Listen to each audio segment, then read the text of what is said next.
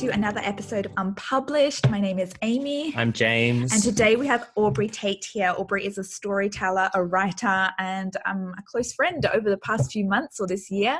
And we are here today to talk about social media and the benefits and the detriments and just how complicated it can be as a resource, as a medium, specifically looking at it, how it can serve creatives, but also looking at it as how it serves us as humans. So hi, Aubrey. Hi, thank you so much for having me on. It's an honor to even just talk to you, and especially to talk on such an important topic that I'm excited about. Yeah, we're really excited to get into this. I think I'll just start off by kind of like describing how I view social media and how it served me. Obviously, it's always a really complicated relationship. I know James has a really different perspective on social media than me, and I know that Aubrey has a different perspective as well. So we're going to get a lot of different people's opinions here, which I think is great because it is going to look different for everybody. But obviously for me, social media has been a way in which I have been able to share my thoughts, share my art, and grow a business as an artist. And so for me, I've always put a huge amount of value in it in that perspective. I've always seen it as such an amazing step to deviate from gatekeeping and to have our own voices as creatives, without feeling like we have to stay small in the face of publishers or producers or any of that kind of gatekeeping strata. So that's where I'm coming from today. James. Well, at the same time, obviously, it's not all rosy for you. I feel like there's a huge amount of stress that can come along with that. And with having social media as the core of your business means that you're beholden to forces really outside of your control in many ways. Maybe not in the same way as a gatekeeper would be, but certainly, you have these big corporations that are in many ways unaccountable and faceless that you are trying to deal with and to get behind and utilize, and really they've got a lot of the power in the equation. My perspective on social media is I don't feel like I would ever have the ability to do what you've done in social media, and I really see social media as something that's kind of big and scary, and I don't love to post to Instagram. I kind of lurk a bit. I don't really use Facebook or Twitter or I guess I use Reddit sometimes, but like I really have always felt like it's a little bit icky. And throughout my life, I've taken several long sabbaticals from all social media, which really annoys Amy because like there are a couple of groups I'm on Facebook, and I'm like, can you just check the Sunday touch football group to tell me what time they're playing today? She's like, we wouldn't be in this mess if you just had Facebook. But my perspective is that for a long time, I've kind of been like, oh, I wish I was just reading a book right now if I found myself on Instagram for 20 minutes or, and for me as an artist, I think, yes, it's really, do find it really nice to engage with other creatives on social media and to, like, I really value being able to DM people and to kind of chat to people about the creative life and creative community. But I, even though I acknowledge that it has been really important for you, Amy, to build your business, I think for someone like me, I just don't trust it enough. I don't want to put the time in. Yeah. I've always just found it a bit scary. Yeah. And Aubrey, obviously you've recently quit social media, so I'm really interested to hear your perspective on this. So this has been a long journey that I only recently realized has been about 6 years since I first quit Facebook and have been looking into, and it's been like what James was saying about these kind of little spidey senses that happen that this is not sitting well with me, and I kind of brushed them under. And so the last one that I had was Instagram, and I used it quite differently this time as a way, like you said, Amy, to express myself, to try and connect with other artists. And in a lot of ways, it felt like it served that. And it wasn't until I got off that I found that for me, it was causing more harm than good. And I guess I have a couple questions for you guys. Is with Amy, what I wonder is, do you feel that the business that you've created, you couldn't do without social media? Yeah, that's an excellent question. I was actually listening upon your recommendation to, is his name Cal, the author of Deep Focus? Cal, what was his last name? Cal Newport, yeah. Yeah, Cal Newport, and the podcast about him talking about how to promote your books without social media. And I respect his view on it. And he was like, you've got to write the good book. You have to write really good books. And I see that. And I think that for a lot of us, social media is sucking up time where we could be investing in our art. And that's really important to look at. But at the same time, I know so many incredible creators who write really fucking good books, but they're just not getting seen because they don't have the avenues to have their voices heard. And they're going through gatekeepers. Their books are on the slush piles, and they're, phenomenal books that deserve to be read and would connect. And it's nothing about the quality of their books that means that people aren't accessing it. And that was me, so many of my books are still on the slush piles of publishers' desks. And it was only through being able to articulate myself on social media, putting a lot of effort and time into social media, where I was finally able to be seen, have my voice heard, and then I was able to give my books out through that medium without having the publishers gatekeeping me. And so, I just worry that we have to put effort and time into creating really good books. But at some point, if we're choosing to rely on, those publishing industries, and we're not choosing to use the social medias that we have, I worry that it's not enough and that we need other avenues to be seen. James, you had something to say? So, at the same time, it's been a huge focus of us for the last year, probably 2 years, but particularly in the last year, to grow the mailing list and to grow the podcast. We've been very aware that you can't have just Instagram as your business. That is just as scary. That is just as bad as having just gatekeepers. I agree.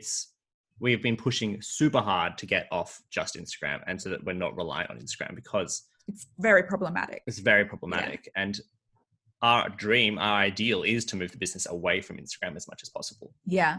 But I still want to honor that and respect the fact that it gave me a chance to be seen. For sure. Mm.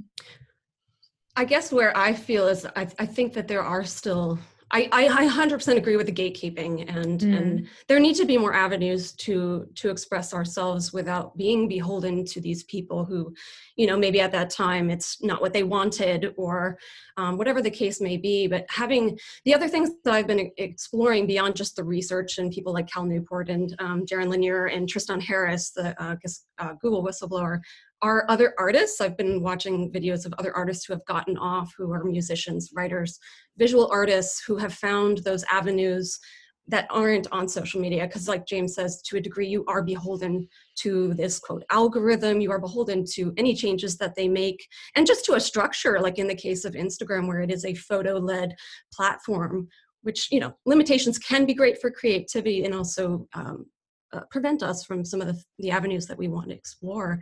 I think the question that I have for James is, you have taken these sabbaticals, and it sounds like have gotten a lot from them. What is it that brings you back to it?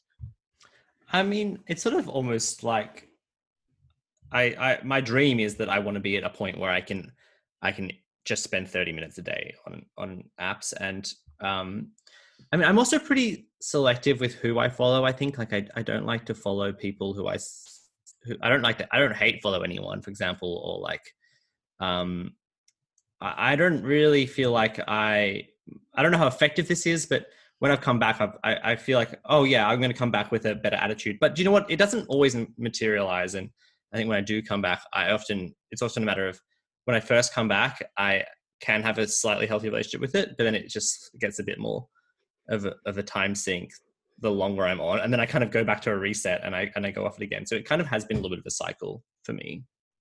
And I think part of that is inherent. It's how the system is built, and we sort of blame ourselves that we can't kind of quote manage it when there's so much to manage. It's it's a behavioral modification in the way that they're creating these systems, because they've learned how we work, and we're literally just reacting in the way that they expect. And the other issue as an artist that worries me, that Cal Newport talks about, is the focus, is that deep focus. And he was explaining some studies that have been done with mice or rats, where they're exposing them to screen time. And it is not only reducing their ability to focus, it's doing it permanently. And they're seeing that with people now. And that concerns me as a human and as an artist, because we need that focus for quality work. 100%. I mean, as much as I just was like, I'm indebted and I'm so grateful for having another avenue in which to be seen, I also see great detriments to my life because of it. And just like James says, we all, and so many of us, we want to have better control over it. We want to have control over our consumption, right? And so few of us do, which is why so many of us go cold turkey, and well, not so many of us, but a lot of us choose to quit, because keeping boundaries on it is so hard because the system is rigged against us. And I'm like that all the time. I know I have an addiction problem to it because I have to be on it for work, and therefore my boundaries are not strong, and I'm on it anyway. So then I get sucked into things, and I feel my attention span has definitely shortened since being on social media, and I feel those effects, and they are really, really scary. I'd be really interested to hear what that process was for you when you tipped over from being like, this is something I want to do, that this is enough and I need to leave. You mean the process afterwards, or just deciding to do it? Just deciding. How did that come? Like, how did that process happen? Like quickly, and over 6 years, like it felt really quickly, because finally I feel like back 6 years ago, I didn't really have the access to some of this research. And now that I've read it, it's almost reaffirmed how I've felt, that it wasn't just me that was the problem, that was behaving in these ways, that I wasn't the exception, and everybody else could manage it. That it is everybody. That's a problem that it's affecting in society, in these bigger issues that it affects. But as far as making that decision, it was actually kind of easy for me, because what I realized was I needed to assess what my own personal philosophy is and what I value, and is it meeting those values, and is it serving me? And because to me there is no debate here on if there is any value from it, or I wouldn't have ever been on it. It is, can that value be found elsewhere, and how much is it actually adding to our lives? And that's what I have found getting off, is that it can be found elsewhere and in more purposeful, intentional ways that have served me, at least. Do you think that there is a way to make healthy use of social media, or do you think it's like any use is damaging? I think, okay, this might be controversial, but I think in the current iteration of how social media is set up, because it is based on a model of profiting off of our attention, if that somehow changed, and some of these experts like Tristan Harris and Jaron Lanier have suggested things like, charging for it, where it's now serving the person and not the marketer. I think in that, if those changes happen, maybe it would be a more doable thing. But I think I just see so many people who have tried these breaks, and it's just come back to the same thing. It's not a thing that they can manage. So I personally don't think so. I think it's a thing that at this point we have to take a stand one way or the other, and some control and autonomy of our life. I think some of these, in digital minimalism, if there are people out there that are, hey, I'm not really ready to just cold turkey this thing. It's a really great book to discuss why we need to, educate ourselves, because there was a lot more to it than I realized. I thought this was a manageable, this is not a big deal. Okay, it's a little comparison or whatever. That there's a lot more layers and nuance to it than I realized, and I'm still digging. And the importance of just completely stepping away, like taking that 30 days, and as Cal Newport talks about, filling it with purpose, so that once you come to the end of it, you can make that decision of, are these other things serving me more, or was there still some residual value from social media? And have you found, since you've been off, that your focus has increased and that you've had more time for other things? And like, what have been the positives that you've already noticed? Oh God, a lot. I think the timing of this and what's currently going on in our country is feeds into this, and also feeds into some anxiety that I'm feeling. So dismissing that, and this past few weeks, it's been, I kind of related it to the Matrix, and I found other people have related it to that, where you realize you were kind of plugged into something and you couldn't be fully aware of it until you got out. And all of a sudden I felt like a human being again, a human being with autonomy. I realized, and I've been talking to other artists who have left, who are like, whoa, I just realized I didn't want to pursue these sorts of, avenues with my art. I want to do this. They didn't realize they were being sort of persuaded in a way from what they saw. Yeah, I think for me, I have to be really careful, and I notice and I journal about how social media directs what I create, because I think it's an avenue, right, to connect. And just like a publishing house, requires certain things from you. So if I had a book published with a publishing house and it did well, they would want more of the same thing. In the same way, social media dictates that of me. I see, and very clearly I get feedback from work that I put out there, and I'm like, oh, I'm getting all this, endorphins, hormones, because I'm getting, responses, likes, comments, interaction from a certain type of art that I've given out. And then I only do that, and I'm searching for that external validation. It's an external validation addiction, essentially. And it's bullshit, because, and we've talked about it on the podcast before, the more your Instagram grows, the higher the number you need to feel satisfaction, to the point where even if you had 10 million followers, like the goals would just shift again, and it would be just as hard for you to find that satisfaction, even though net interaction would be up so much. Yeah, our joke is, every time I hit a new thing, I'll be like, oh, when I get to 50,000 followers, then I'll finally be happy. And it's a joke, but it's real, and our brains are programmed, to be like that. And we move our goalposts, and social media is a really easy way to get sucked into that moving of goalposts and that external validation addiction. Yeah, and you hit on connection, which was another thing that was explored by I think her name is Sherry Turkle, who's been studying the relationship between technology and how we talk to each other. And that was really interesting because, firstly, what I realized was what I thought was connection, which was really authentic and genuine, and everybody I talked to, I felt meant it. But it kind of stopped at that point for so many people, because I feel like social media offers that opportunity to connect, in that we can reach each other, but not have that deeper, nuanced conversation that she talks about that we miss without those inflections and being able to see people. Sorry, I was just going to say, it's interesting. My most positive interactions with my other creators have always still been in person. Like, even though I feel like there are people online who I would connect with more if I were to meet them in person, and often the people I do meet in person, I'm like, we aren't really natural friends. But just that in-person interaction is like, we've got, that's why I love to go to writing courses. That's why I love our book club. Like, those are the places where I feel like, even though people don't really get me, that I feel the most energized by the connection. And you just can't replicate it 100% on social media, or even 50%. Yeah. The other thing that I noticed being off is like being more of an observer of the world as well. I mean, noticing little things like the changing of the color of the leaves that you think you notice and until you really do, and how people, behave and move, and the things that artists used to do pre-social media and how they got inspiration. Because that was the one thing that I was worried, will I lose that? Like, I had some really great outlets of getting inspiration from other people, and I realized, no, we did this before this, like, we got inspiration from just living, from being in the natural world, from talking to people, from observing people, from going to museums and consuming art in other ways, books, movies, all of that, which is slightly more challenging now, but it's still available to us. Yeah, just as a side note, I mean, Amy and I still find that our most inspiring 2 hours of our week is when we walk around the lake near our house.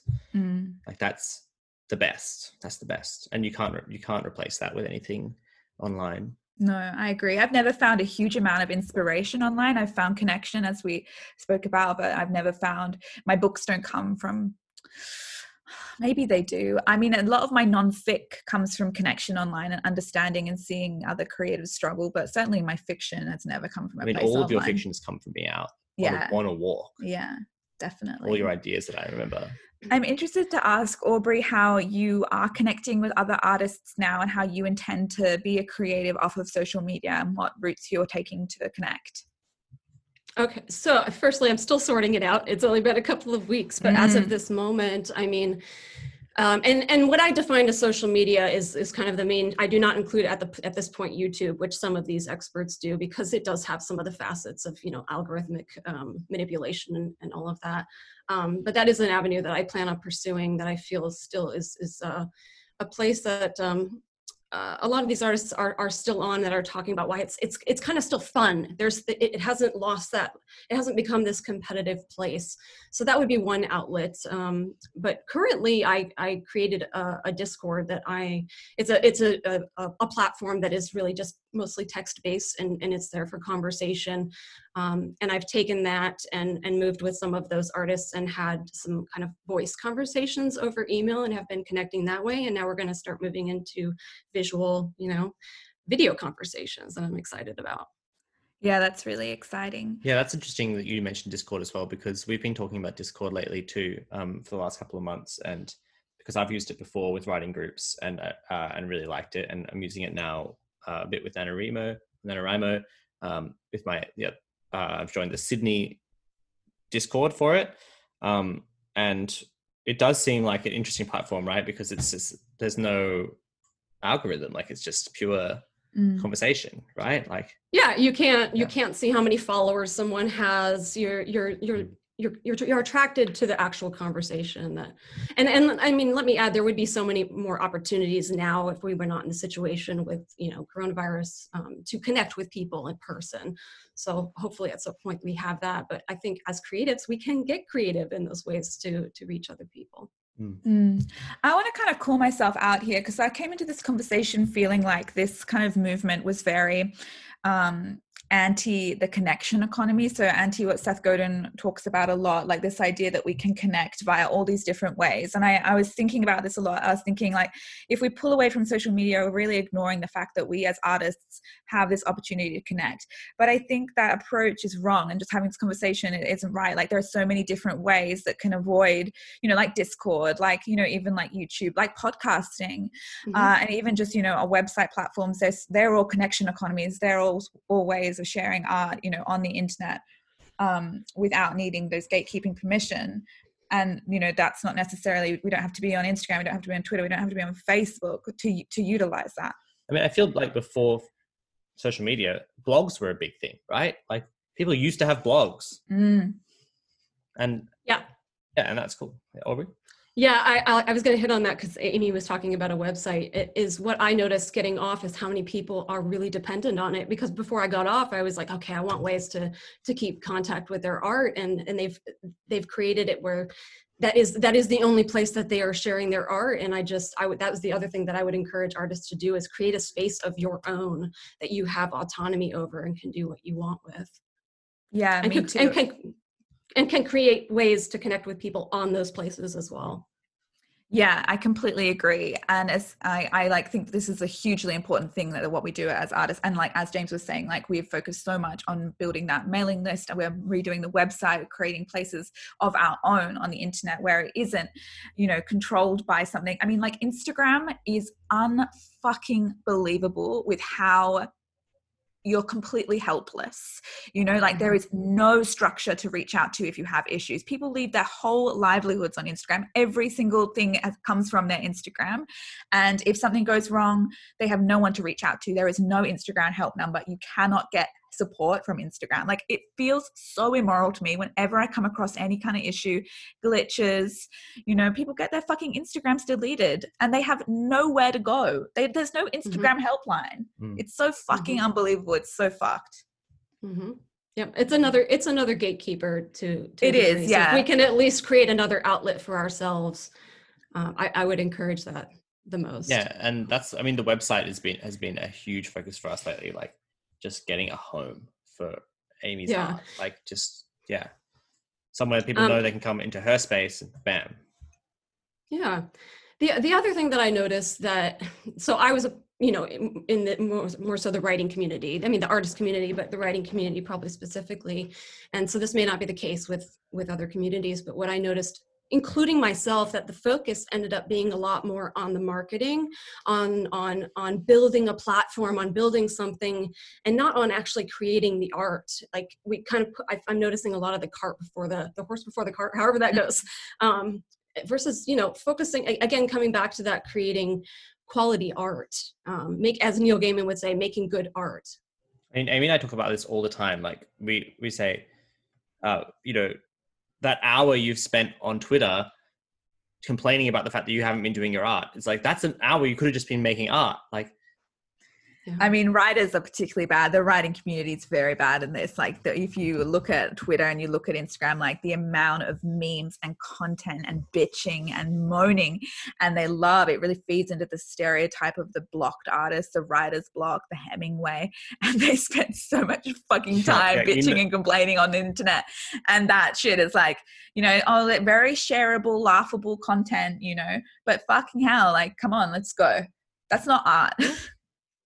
Yeah, it's forgetting. It's almost got us in the position of trying to draw more attention, which is what the platforms are doing, versus providing value out to people. You know, I don't know how many stories I would go through that were just like another, you know, reshare, and I'm like, what are you sharing about this? Tell me, you know, I want to know. Otherwise, this is my time that you're using. And it's not just the time that is not going to our art, but the things that can serve our art, which is something that Cal Newport talks about with solitude, how we're not really having a lot of time, and you talked about with the walks, where we're literal solitude, where we don't have that interaction from something else like a podcast or something, but we're spending time just with our thoughts. He talks about how we have erased boredom from our lives and how important that is. I'm terrified of silence, and I know that this is a big issue for me. Like, I will have any sound on in a room when I enter it, and this is just, I think, from lack of exposure to silence. And James is much better than me. In fact, in this realm, we're really looking at, like, I'm a big social media user. I use a lot of media to entertain myself and to self-soothe. James is much stricter with his boundaries, but I love that. Like, we are so not used to boredom, we're so not used to silence. And, you know, I resisted meditation massively because just the idea of, you know, of being alone. And I have a good control over my inner critic. Like, my journaling's really helped my internal voice, and when I'm alone, I don't have, you know, particularly negative thought patterns anymore.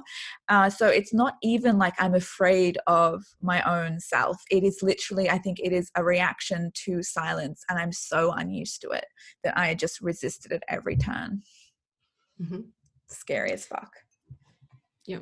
And we haven't even hit on some of the issues relating to, you know, just being a human, like some of the mental health issues, the comparison that we feel that I personally didn't even think I was experiencing until I got off of it, that I felt so much freedom to just be myself, that I, you know, it sounds really selfish, but to focus on me and my art and kind of not have that influence, and reach for it when I do want it, you know.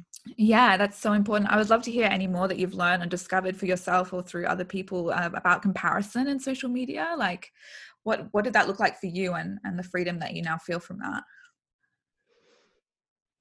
I mean, it came in the form of, it's really, really hard to ignore those numbers. I don't care, you know, the level of management that you think you have, and I thought I had, I couldn't not see that. And I've talked to some artists who, you know, can't divorce that and view people on this sort of pedestal that nobody should ever belong in, because we can't see the human in them. We can't see that they are imperfect, that they are messy. And we see, even myself, I was trying to be as authentic as I possibly could and provide real value, was still this sort of like, as somebody I was watching put, this fantasy self that I wanted to be. It's still curated to a degree because it's only what we share.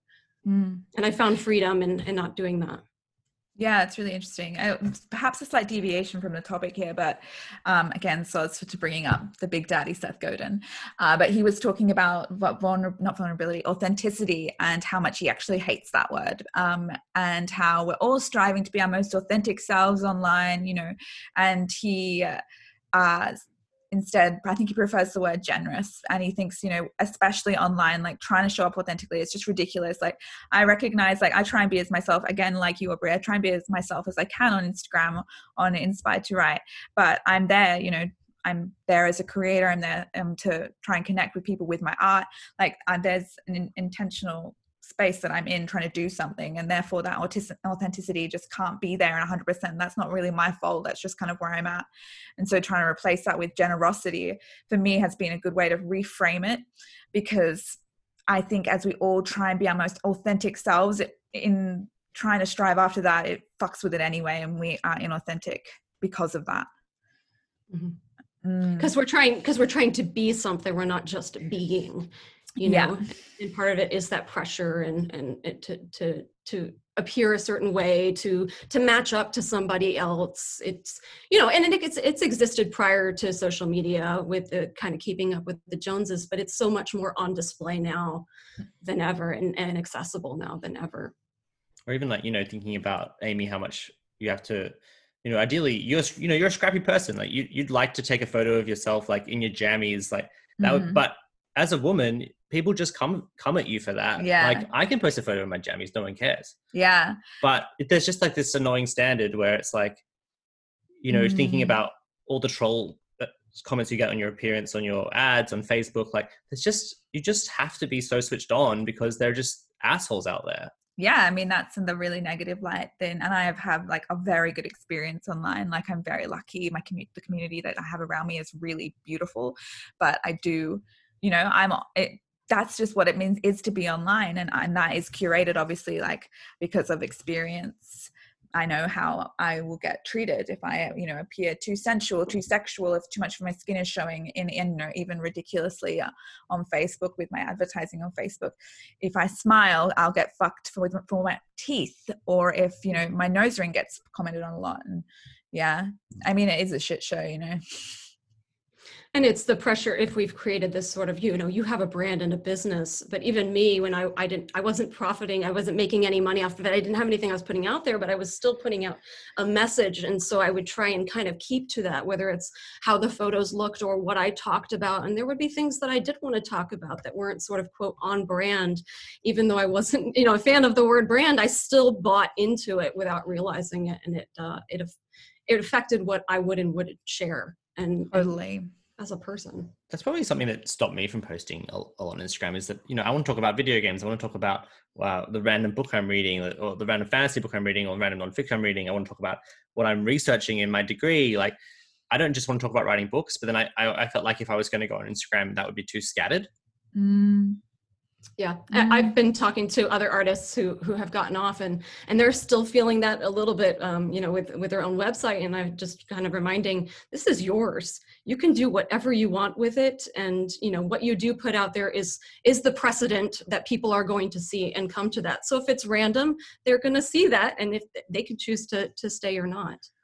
Yeah, it's interesting we talk about this. I often, and there's a lot of stories behind this train of thought that I probably that I will need to unpack, but I often look at celebrities who already have their brand image, you know, there, and then they come on Instagram and then they just share whatever the fuck they want because they're celebrities. No one cares. We're just there to consume them as whole people.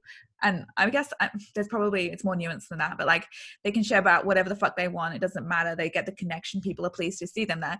Whereas I've always, you know, I'm there. I built my Instagram off of talking about creativity and artistry. Therefore, I feel I'm often pinned into what I talk about because that's what people expect from me. And there's limitations there, definitely.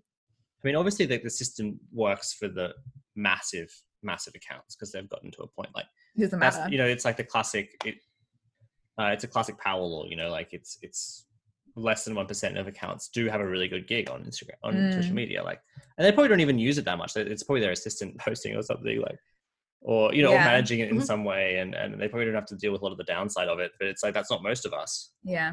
Like Henry Cavill, I always call him Henry Cavill. I don't know why. Henry Cavill will post a picture of him like with his gaming PC, and the internet loses its mind. If Amy posted a photo of her with a gaming PC, people would be like, what? They wouldn't care. Like, right. Just ignore it. Yeah. You know? Yeah. And I think that's the other thing that I've noticed is, and I was reading an article about this, is kind of how it's made us become content creators and not artists, and especially in places like Instagram, it's really all social media where it's content that's very fleeting. It doesn't have a lot of life to it. We don't really come back to visit it. Like I think about what you share a lot, and so you know, maybe at that time your focus is procrastination, and you have to kind of like come back and hit on it every day. And I wonder what that feels like for you, where in your books, which to me personally have more effect on me, you get to deep dive into that stuff. How does that feel, having to kind of show up and kind of provide those little bits?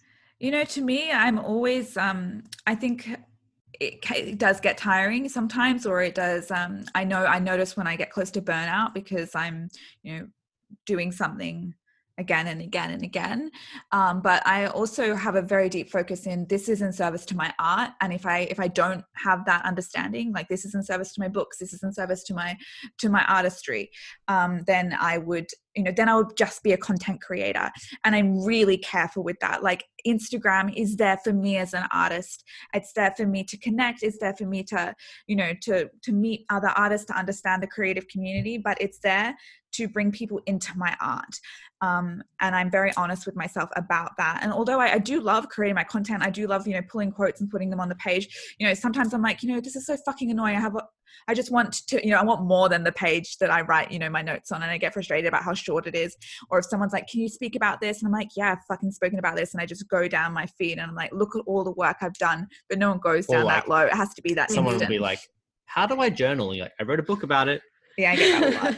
How do I start journaling? I'm like, wow. Yes. And also looking, from an outside observer to you, Amy, it's always been Instagram last in your creation. Like, it doesn't matter. You'll always get your words done for the day before you would think of doing a post. And to the point where Amy will often write a post in bed at like right before she falls asleep because she's forgotten to do it all day and she realizes she has to do it the next day. It's like, that is the lowest priority on the rung.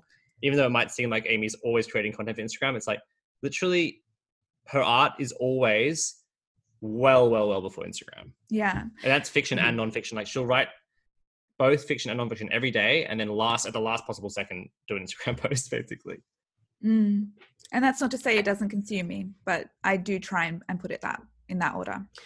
Yeah. And I think that you are an exception to kind of the norm in a lot of ways. And in what we were talking about with the celebrities and these platforms that can be built are a very, very small percentage. And that's the other thing that I've noticed. Not that it's not possible for those people, and that availability is completely accessible to all of us, both on and off social media.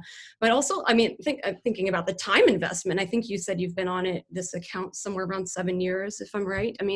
How much work that goes into that. And I've talked to some other artists who have kind of hit close to that mark. And when they go to put out those books and the things that matter most to them, the support that they thought they had does not look the way that they thought, and that showing up isn't really there. That's really hard. And I've spoken to artists like that too. They have, beautiful communities on Instagram, then they put out their art and it doesn't get connected with, people aren't buying it in the way that they thought that they perhaps would buy it. And I understand and see that that's really, really difficult. And the percentages of like people who buy my book, compared to how many people see my work, consume my work and see me, it's small.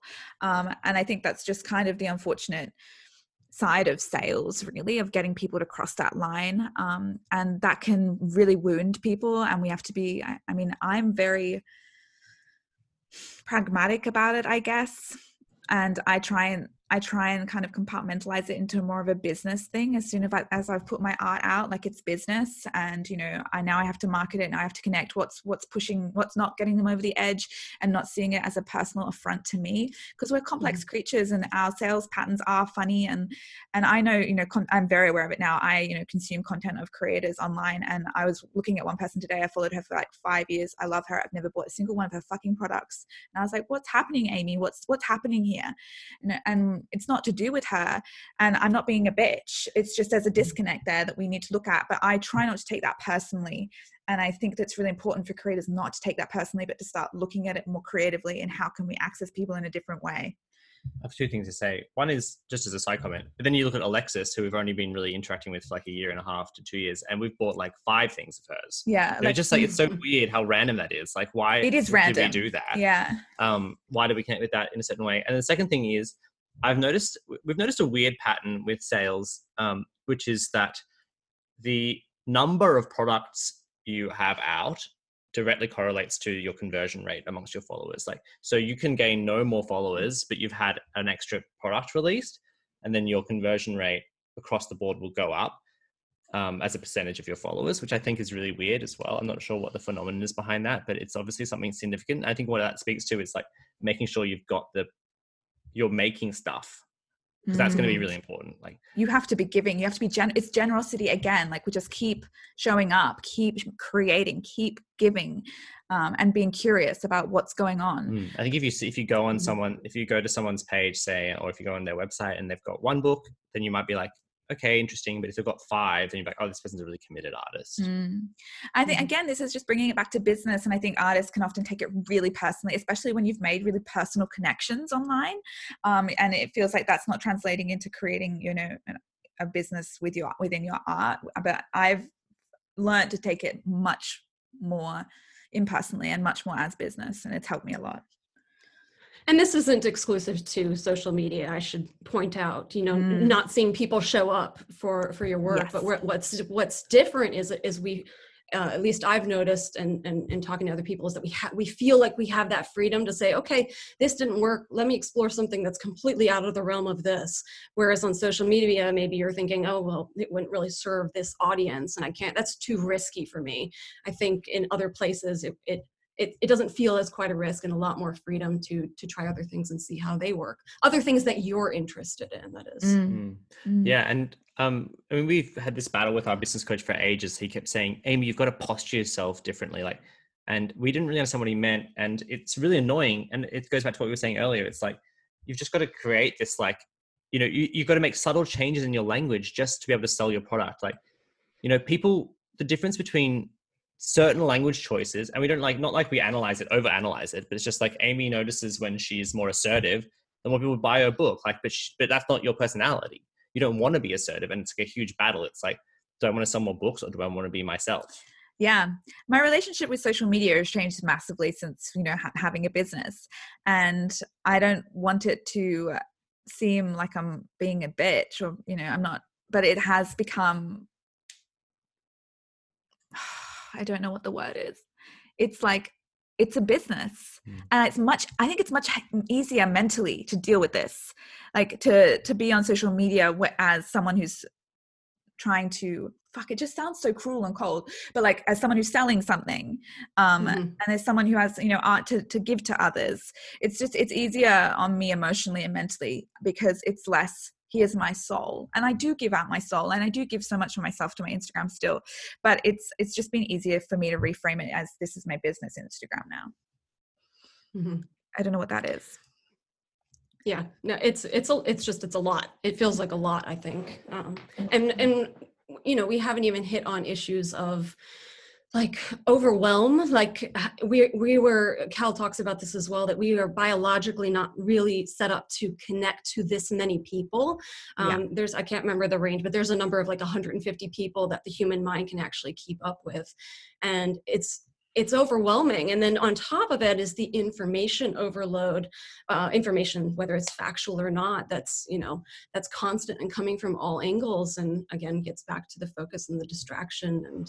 And that's been really freeing, especially at this time, both this year and this moment in time, to not be a part of that, because it doesn't serve me to be, you know, in the middle of it. But and to be able to think for myself is the other thing that's happened a lot, because I don't have that being thrown at me. That's so important to me, and definitely a big part of when I think about my social media use. I'm like, how am I being manipulated here? You know, and you look at, I mean, I don't know if we really want to bring up the election right now, but like, if you look at what's happened in the election again, you know, hugely different ways of thinking, you know, straight down the line, like just two completely different types of thinking. And I wonder, you know, you just wonder, you know, how much is social media? I mean, it's massive influence in it, you know, and it scares the shit out of me. I think for anybody I think it is important to bring it up. It's a tough subject to talk about, because it's so big and complex and really heavy on a lot of us right now, all of us right now. But I think for anybody that does want to explore that, the social dilemma does dig into how it polarizes us, how that information is spread. And then recently I watched, you know, I know some people have mixed feelings about Joe Rogan, but I watched his episode with Tristan Harris, who is the Google whistleblower and the co-founder of the Center for Humane Technology. And he went into depth that is really quite scary as to how it's impacting these things. And it's not just things like, you know, quote, Russiagate, which was really just, as the documentary talks about, utilizing a platform as it existed, it not really violating any rules, but taking advantage of it. It's very, very complex. I think that's why I was nervous about this, because it's such a big topic. It's something that he talked about that Tristan Harris talked about, is that really quite on par with climate change when you talk about how obviously climate change is a little bit more of a priority and affects all of us, but it does as well. And it's so complex. It's so many different issues that the moment I think I've touched on that, or I've touched on mental health, that I learn a little bit more layers. That I think that's why it ended up being such an easy decision for me. Yeah. I mean, there's such a big part of me that, when you say that, I'm like, oh, fuck, I don't want to listen to that, Mm-hmm. And like, as someone with a business on Instagram, and I'm like, how do you, and people who make their livings off social media, like, how do you keep this balance, and how do you stay aware, and how do you make sure that you're not being manipulated? It's really difficult. And the other thing that I think that you do a lot is kind of talk about a lot of these sort of bullshit things that we're taught as artists. And that was the other thing that I noticed, that I realized that this is not something that we are taught that we need this. We've only had social media for 10 years and it's been pretty prevalent for the last 6 to 7. And even when I was about to get off, I was like, whoa, maybe I need it for this. Maybe I need it for this.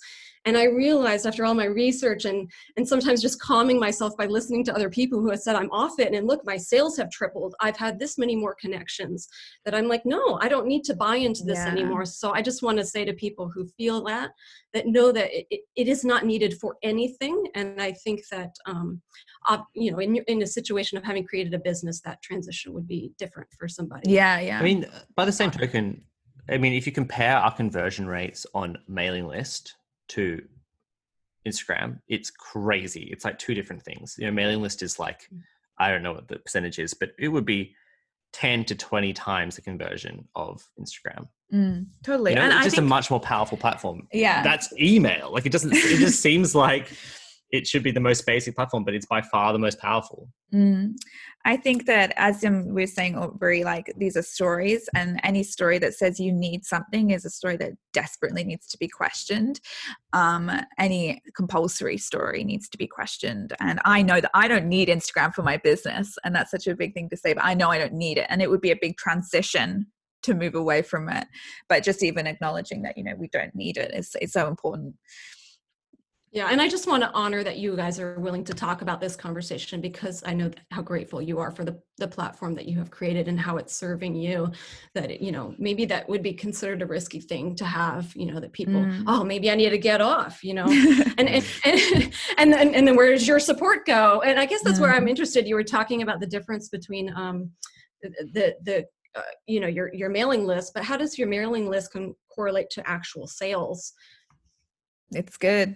Yeah, it's the best. It's by far the best. Like, it is. It's engaged. They're my creme de la creme, like my absolute fucking favorites, who engage with my work, who go the extra step, who are willing to, sidestep convenience of just seeing me on their feed and just going that little bit deeper, and really willing to, read my work and just going that little bit deeper. If I had to choose between, like 10,000 Instagram followers and 500 people on a mailing list, I would choose 500 people on a mailing list every time. I mean, they're the true fans, and we only need so many true fans to be able to connect and to make a living as an artist. We only need so many true fans, and I think that is definitely something that we are not reminded of in social media. We think we need 100,000, even like 30,000 followers to make it as an artist, but there are so many artists out there who have much fewer followers than that, and who use different ways, because they have their true fans. And they're the ones that always commit, and they're often, they're the mailing list fans. And I'm sure there are heaps of social media accounts that have fewer followers than you that are making a lot more money than you as well. Yeah, of course. Yeah. It's like, it's not the be all end all to have a big social media following, for sure. Yeah. And I think that leads into when you're talking about true fans, that we think we have more true fans until we put out that book, until we say, hey, subscribe, because it's so easy. It's not, I don't mean to be demeaning, but it's not really support to double click something or to share it, because it's so convenient. It's exactly. It doesn't take much effort. And that was one thing, that's probably one of the negatives that I noticed, is that transition. Really, there was none. There was very little as far as the people that came over. I mean, if you think about it also cynically, like, but your conversion rate just to get people to like a photo is really low. They won't even lift a finger to double tap your photo. So if you think that all those people like are going to then turn around and buy your product just from your Instagram following, it's probably not going to happen. Yeah. Which we could go into the whole issues of the like button that he just talks about, and Yeah. data collection and conversation. But yeah, for sure, I've noticed that it takes effort. It takes effort to and care. And I've kind of been okay with it, that it's not been, I expected that it's more inconvenient, and I'm just gonna rebuild that with the people that are willing to have that inconvenience and want what I have to share. Exactly, because they're your people, and there are always more of those people out there. It's just figuring out how you connect with them. Right. And so I'm a bit worried Zoom's going to cut us off in a sec. So I just wanted to end with Aubrey. Can you just maybe tell people how they might be able to join if you interact with you or interact with your community outside of Instagram, or like where they can find you and what kind of systems you're trying to build there? Yeah, so I just launched a website called artistoflife.net, and it's brand new, so bear with me that I only have one post out there, and it's all social media related. But beyond that, I have links as well to either direct contact me or join my Discord. But that whole space for me is about the artists of all kinds that want to create a life for them, as well as the artists in the traditional kind that create art for others. But I'm hoping to take it beyond that to podcast and to YouTube. Oh, a podcast would be so good. And that's one of my favorite ways to consume and to connect at the moment. So delightful. And we love creating podcasts as well, because it's, I don't know, it feels real. It feels very creative, and you don't get a lot of the social media bullshit along with it. Yeah, there's less algorithm as well that does So talk nice. about in that. Yeah, For sure. it's organic. There's still fun, as you were saying about YouTube. Like, there's still fun in the podcast. Like, you can play with it. Yeah. Right. Yeah, I'm excited. Thank you so much for this opportunity. Thank you so much for coming on. We're so grateful for you, Aubrey. Thank you so much.